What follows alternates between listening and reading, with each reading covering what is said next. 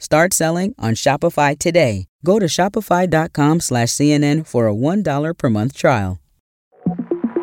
Hello, from CNN, I'm Afoma DK with the 5 things you need to know for Tuesday, February 13th.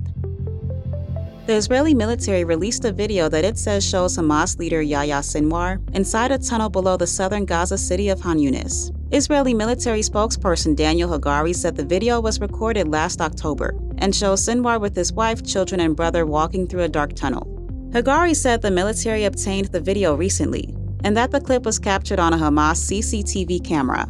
CNN cannot independently verify that Sinwar is the man seen in the video, nor when it was recorded. The Israeli military did not provide additional evidence to support their claims. Israel has accused Sinwar of being the, quote, mastermind behind Hamas's terror attack on October 7th, though experts say he's likely one of several involved.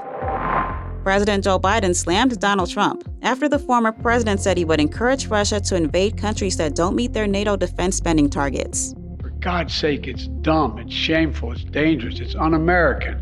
In a speech from the White House, Biden urged the House of Representatives to pass a $95 billion foreign aid package. The Senate has passed the bill, which would provide additional funding to Israel, U.S. partners in the Indo-Pacific region, and Ukraine. Supporting this bill is standing up to Putin. Opposing it is playing into Putin's hands. As I've said before, the stakes in this fight extend far beyond Ukraine. House Speaker Mike Johnson criticized the bill for not having provisions in place to address the crisis at the U.S. southern border, but previously opposed a broader bill that included those provisions. Trump has argued that the U.S. shouldn't grant foreign aid unless it's a loan. It's a snowy special election day in New York.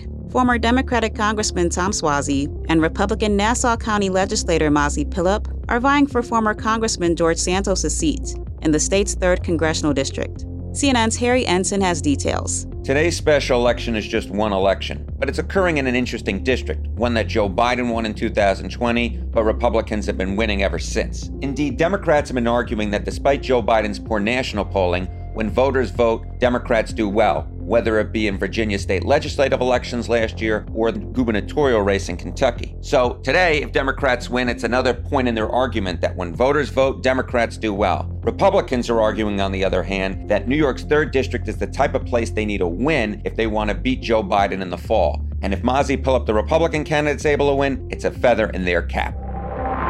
The Dow slid more than 500 points today after a key inflation report spooked investors. That's its largest drop in a day since March 2023.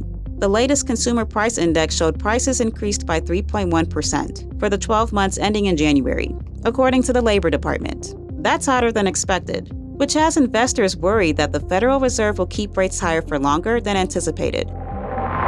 Coming up, the man behind the success of ChatGPT explains what keeps him up at night.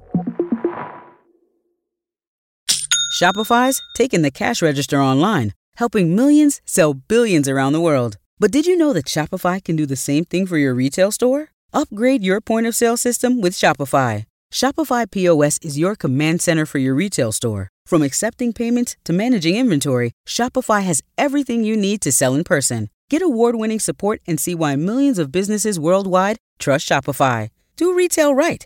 Grab your $1 trial at shopify.com/CNN. Start selling on Shopify today. Go to shopify.com/CNN for a $1 per month trial. Hey, welcome back. OpenAI CEO Sam Altman is calling for a global regulatory body to oversee artificial intelligence. He spoke at a summit in Dubai and answered a question about what keeps him up at night.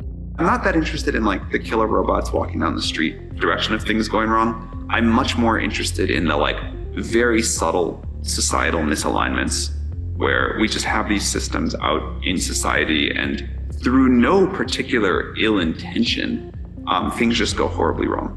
Altman said there will be a need for auditing and safety measures in place for deploying superintelligence or artificial general intelligence, known as AGI. However, when a United Arab Emirates government official asked him to elaborate on what an action plan would look like, Altman said it's not his company's place to say. That's a wrap. Join us at 6 a.m., 9 a.m., and noon Eastern, and then again at 3 and 6 p.m.